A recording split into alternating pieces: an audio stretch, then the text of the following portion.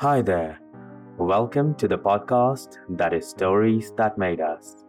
This is the third episode of our weekly series on creation stories. Today, we trek across continents, for our stories begin with the Altaic people of Central Asia. After which, we head all the way to Australia for tales of the Aboriginal Arrernte. We conclude the episode with the wonderful creation myth of the Bushongo tribe of Central Africa.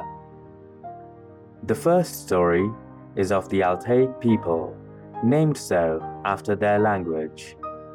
This family of Altaic languages was originally spoken in the Altai Mountains of Central Asia. They typically are the cultures of three branches of this family: Turkish, Mongolian, and Tungusic, the language that is spoken in Siberia and parts of Manchuria in China. Geographically, the family of these languages covers the lands that extend from Asia Minor into Central, East, and North Asia. They predominantly are Turks, Mongolians, Manchurians, and peoples of the Caucasus regions. This is their story. The whole world was water, just endless water as far as the eye could see.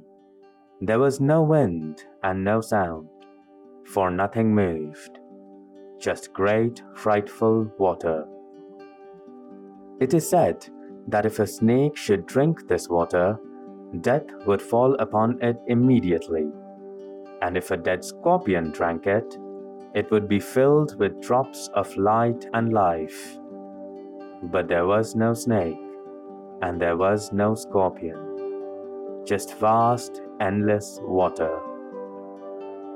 In this nothingness, however, there was a god, Karahan. He was the resplendent gander who flew incessantly over the water. There was no sound, no movement, nothing but the eternal flapping of the great god's wings. And so it was for millennia and millennia, until God found emptiness and loneliness creeping into his heart. For there was no song, and there was no beauty. There was no one to talk to, no companionship.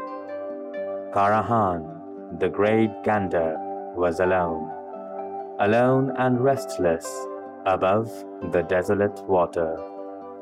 Then one day, the exasperated gander said, "I am God. I need not be lonely." It was then that he heard a beautiful and melodious voice. "Karahan, God Karahan." The voice seemed to have risen from the waters as it stirred, moved, and parted. From this water issued the beautiful voice again. "You are one, dear God. Oneness is godly. Oneness is lonely." Karahan trembled. His wings stretched down as he swept towards the water, searching for the enigmatic speaker. "Who are you? Who do you speak to? If I am the one God, the sole being in this universe, then who are you?" In reply, the great water parted, and there arose the beautiful Akana, the White Mother. God Karahan is infinitely wise, but even he was both flummoxed and mesmerized at this sight. Barely able to speak, he questioned, "What beauty is this? It is the beauty that comforts my loneliness. Seeing you soothes the heart and calms the mind. Who are you, spirit?" He further said, "I am God, and yet I do not know you. Tell me, who are you?" Akana gave God a most enigmatic smile and said, "I am Akana, water's sister. I am your creation. the one of whom you forgot. In your boredom and loneliness, you forgot me. Akana then continued, Before you began to fly above the waters, O God, I did not exist. Then you created me, and I rested under the water. There have I lived until I saw that you were lonely. Even for God, the one who knows not death, loneliness is deadly. You are God. You are one. Oneness is godly, but oneness is lonely. This she told Karahan. Still captivated by her melodious voice, Karahan sighed. I am God, yes, but there is no one to call me so. Who knows that I am God? For above the endless water do I fly forever. There is nothing under and nothing above. So what does it matter that I am God? Akana whispered but one word, Create. Her voice echoed through the water below and the sky above. God realized his purpose. Create. Then the water wavered inward again and folded as Akana, the White Mother, sank back to her domain, her brightness sinking into the watery depths. With her gone, it felt as if the world was cast in eternal darkness. Such was her radiant beauty. Even though Akana was gone, her word stuck with the great God. Create, create. It thumped within his heart. It echoed across the universe. And so it was, that at a time when there was no sun nor earth, when there was no moon and no stars, there was just water. And above the endless water flew two ganders. One was flawless and white, our god Karahan. The other was black. It was God's new companion, Erkishi. Together they flew, for God had hearkened Akana's advice and created a companion. With his new companion, he found happiness and joy. But this was not to last. For before long, Erkishi's heart was filled with contempt and jealousy towards his god. Why should I fly below Karahan? Erkishi rationalized. Why should God have endless domination? There must be equality between the two of us. After all, we are friends, and friendship is meaningful only when it is between equals. Love is beautiful only when it is between equals and is given freely. I am thus to be his equal, so let him command all that is above. I shall command the waters below. Having thought this, Erkishi bent down and dived into the water. The god Karahan was saddened by his companion's dark heart. Was loneliness truly worse than Erkishi and his tantrums? God thought. Meanwhile, Erkishi emerged from his dive, and he flew high, higher than God. Then he spun, splashing water all around, including on the feathers of our God. Karahan, do you see how strong I am? Erkishi boasted. I dove without your permission, and I wet your feathers. Great am I, for I have my own will, the vain Erkishi exclaimed. But praising oneself is nothing but empty praise. Buoyed by his boastfulness and a lack of reprimand from God, Erkishi thought to cause more havoc. Instead of diving, now I shall rise, he said. I shall rise above the white gander and fly as the new god. But as the thought merely crossed Erkishi's mind, God took away his flight, making him heavier than lead. And so Erkishi plummeted. Down he went until he crashed into the water, and then farther down as he drowned and was swallowed by the endless ocean. Now seized with fear, Erkishi pleaded endlessly to God. "My God Karahan," he cried as water warped his speech and smothered his voice. "I did not realize the magnitude of your strength. Please provide me a safe harbor, and I will obey your word," the drowning black gander cried. God took pity on the pretender, for magnanimous was his nature, and he forgave Erkishi's avarice. "Come out, old friend," God said. "Rise." To the water, God Karahan commanded, "Do not drown Erkishi. Let him float atop to the surface." And so it was, that with soaking wet feathers did Erkishi rise back to the surface. But alas, he could not fly, for God had clipped his wings. "Give me a place, O God," Erkishi cried. "Give me a place to rest. Without your help, I will surely drown in the water." God heard the pleas and commanded once more, "Let there be a strong rock."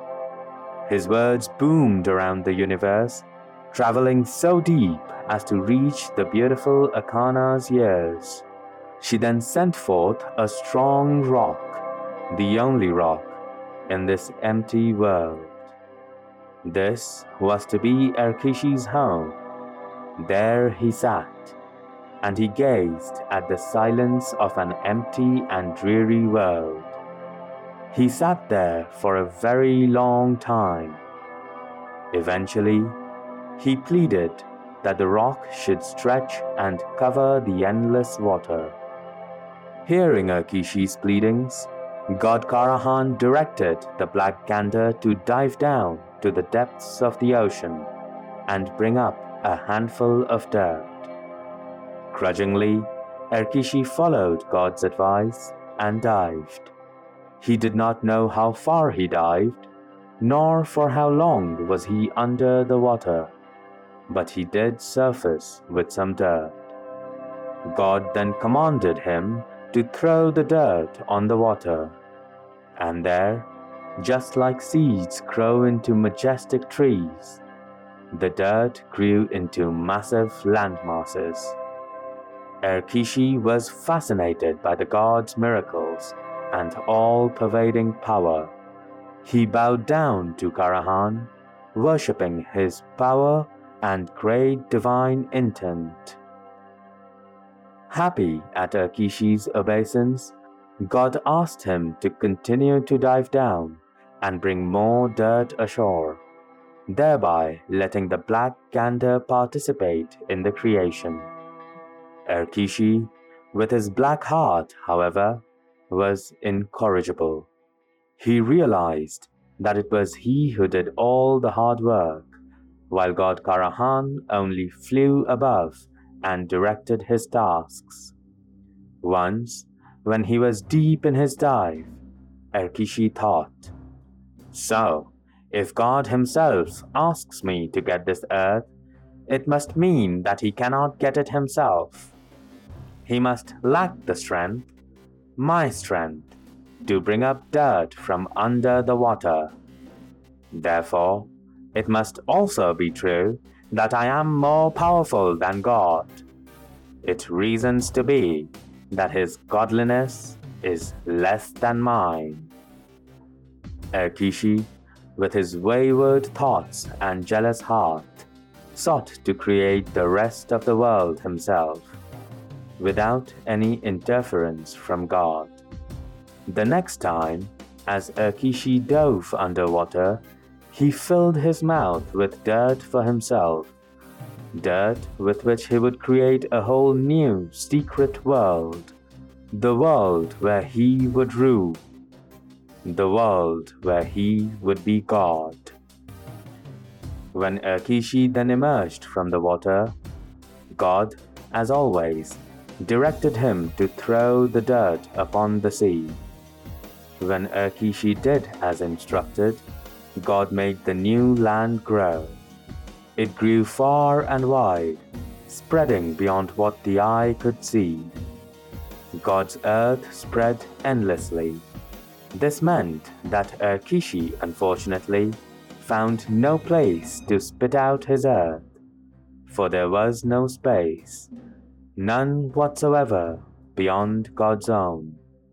Thus, not finding anywhere to deposit the dirt in his mouth, Erkishi began to suffocate upon it. God, in his infinite compassion, thus spoke, "Spit out the dirt and be saved. Had I not listened to Akana's words, you would not have come to be, nor your anger or your lust to be my equal." God sighed, "But since I have made you, I shall save you. Spit the earth out of your mouth." Relieved, Erkishi spat out the dirt immediately. This dirt then turned to ugly hills and mountains upon the erstwhile beautiful earth. It formed broken cliffs and strange boulders which stood out like cantankerous sores. God wrinkled his face and looked down with sadness. "See, Erkishi," he said, "I made a place for you, a place of beauty and peace. See what your pride has done to this beautiful earth. I wanted to make my world, a world where I would be God. You do nothing all day while I toil to make this land. You do not deserve to be God, I do," Erkishi claimed angrily. Hearing this, God was silent. Erkishi mistook this silence for weakness. "I should have created you," he yelled with bitterness. "You should dive at my command."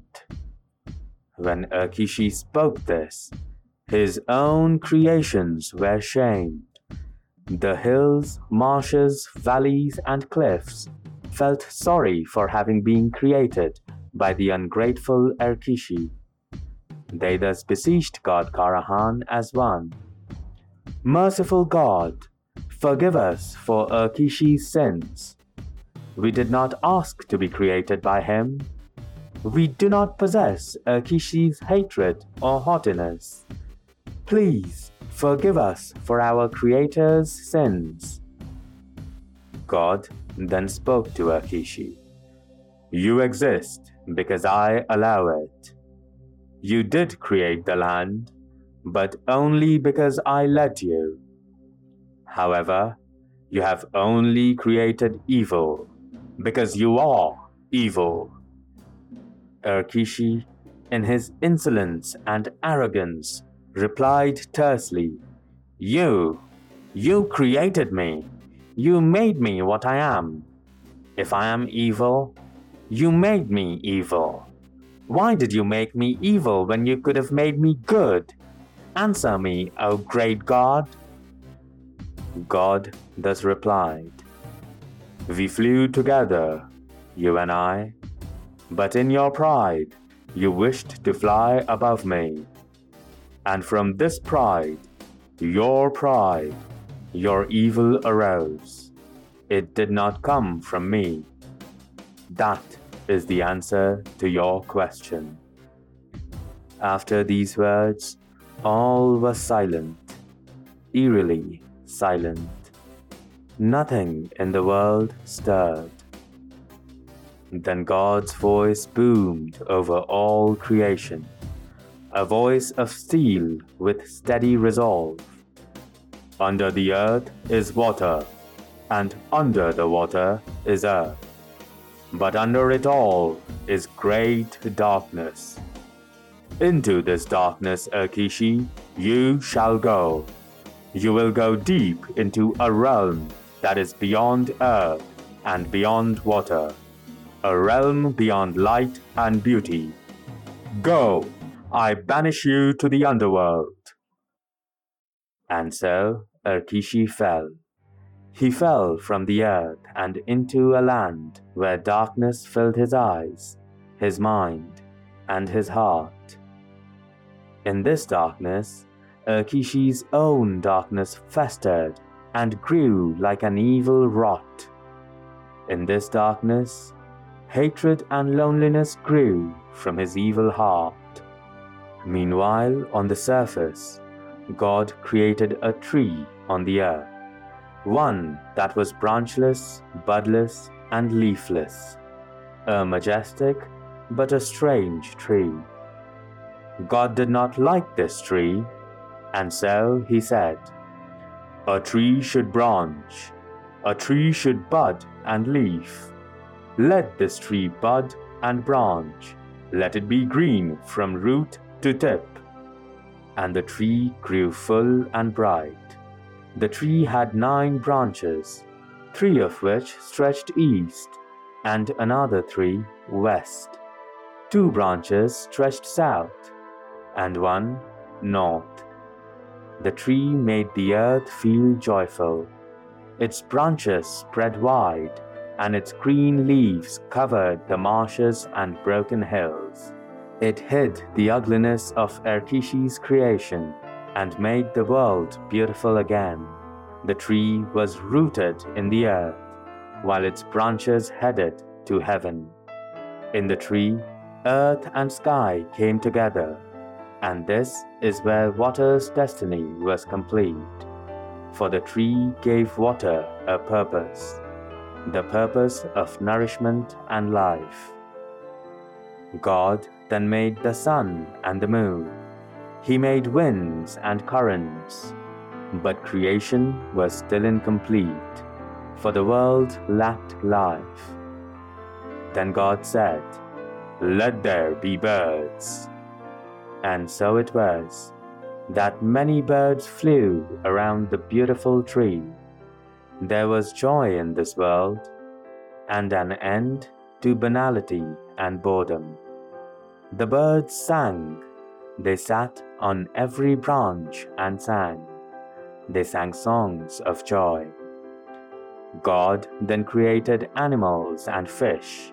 He made all that walk on earth, fly in sky, and swim underwater. But God, however, was still lonely. God thought, and God found what was lacking, and so he said, "Let there be people." Instantly, the roots of the tree swelled, and humanity burst through the earth. There arose 9 new people, 5 men and 4 women, the ancestors of us all. And so it was that creation was complete. The earth was full, and God Karahan was not lonely anymore. The creation was done. This is the Altaic creation myth. We now move on to the story of the Arrernte people, who are a large Australian Aboriginal tribe with their habitats centered around Alice Springs in Central Australia. This is their story. There was a time when the great creator Karora lay sleeping in the land called Ilbalintia. He was alone, and he was in deep slumber. He was covered by soil, upon which grew a cornucopia of beautiful flowering plants. There was beauty everywhere, but the world was dark and dreary. From Karora's decorated head rose a tall pole called Natanya. It grew up into the sky. It was a living creature, this pole, whose roots lay under the ground and upon the forehead of the great Karora. Now the god, as he slept, he dreamed, and somehow his dreams turned to reality. He first dreamt of bandicoots, and sure enough, 2 huge bandicoots slithered out of his armpits and his navel. They broke through the soil and began scurrying about. Then the great god thought of light, and the bright and beautiful sun began to rise over the soak that is Ilbalintia. Then all of a sudden, the great god Karora yawned and woke up from his long and deep slumber. As he did, he burst through the earth, leaving a giant gaping hole, the great Ilbalintia hole, that god then filled with the delectable juice of honeysuckle vines. After having woken up from his deep sleep, the god was hungry. He looked around and found the 2 bandicoots writhing around him. He picked them up, roasted them in the heat of the new sun, and thus sated his hunger. Then, when the sun went down, our great god went back to sleep with his arms stretched out. This time, he dreamt of a companion, and so it was that as he dreamt, from his armpit emerged a bullroarer, the ancient musical instrument, which he then turned into a handsome young man. When morning came, Karora woke up to find his wish fulfilled. He found his companion in the form of a young man who was lying right beside him. But the man was lifeless. Karora then sang the sacred song, and it is this song that gave life to his child. So happy was Karora that he and his son danced for nights and days. Then over the next few days, Karora birthed many more sons, all of whom were welcomed with the ceremonial dance. Man and bandicoots, however, were the only life in our world. Thus, due to a lack of anything else, God's sons hunted and ate the bandicoots until not one was left anymore. Karora then instructed his sons to scour the lands to find more bandicoots. But they all returned empty-handed and hungry. 2 days thus passed without any success. Then, on the 3rd day, the sons heard what could only have been an animal's sound. They began searching bandicoot nests in earnest until a strange hairy animal hopped out. Excited and driven by great hunger, the sons hunted this animal down. The creature, however, was no ordinary animal. Upon being captured, it shouted, "You have broken my legs! You have crippled me! I am not a real animal! I am Tenterama, a man like you!" Ashamed, the hunters backed off as the poor man limped away. This limping man is the ancestor of all kangaroos. Eventually, the sons of Karora found some game and sated themselves. They then returned to Ilbalintia to offer food to their father. Karora, having thus sated his hunger, spoke to his children, ordering them to sit in a circle around him. Then the honeysuckle juice rose from Ilbalintia and swept Karora and his sons underground. There, deep inside the world, they also found the injured Tenterama. They remained there forever and became objects of worship for all generations to come. The great god Karora returned to his old sleeping place, ready for another long nap. We go to Il Valentia today to honor the great god with gifts. Karora smiles in his sleep, happy to have us visit. So then, that is the creation tale of the Arrente tribe, a tale of life that sprouted from dreams. Our final story is from Africa. The Boshongo are the Bantu people of Central Africa. They are an ethnic group from the Congo River and the surrounding areas. Their creation myth involves a god called Pumbaa. He is usually depicted as a gigantic white man. The story goes that he created the world out of his own bodily fluids, especially vomit. In the beginning, the world comprised of three things: darkness, water, and the great Pumbaa. One day, Pumbaa was in terrible pain. He retched and vomited. He vomited up the sun. So after that, there was no darkness. Light spread over everything. The heat of the sun dried up the water until the black edges of the scorched land began to show. As more and more water evaporated, dry land slowly emerged. The world was now darkness and light, water and land, and of course, the great Pumbaa. Pumbaa then vomited up the moon and then the stars. And after that, the night too had light to call its own. Still, the great Pumbaa was in terrible pain. He strained and retched again, and this time, living creatures began to appear. First came the leopard, and then the crested eagle, followed by the crocodile and one little fish named Yo.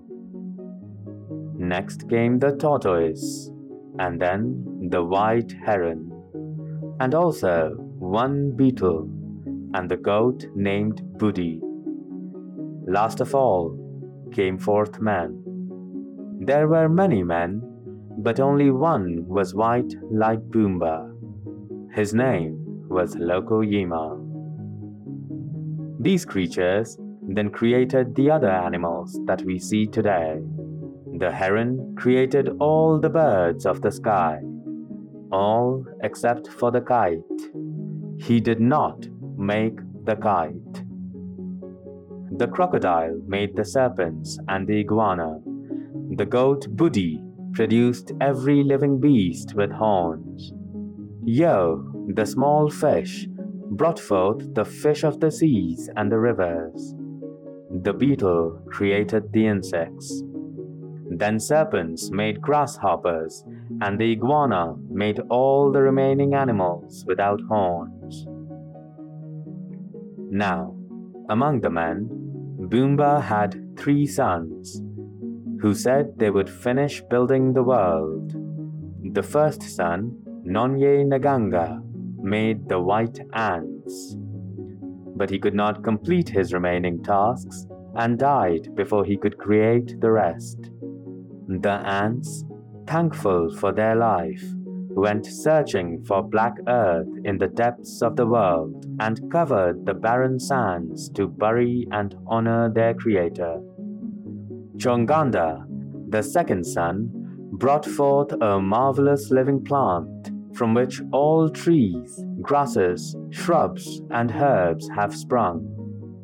The third son, Chedu Pumbaa, wanted to make something different.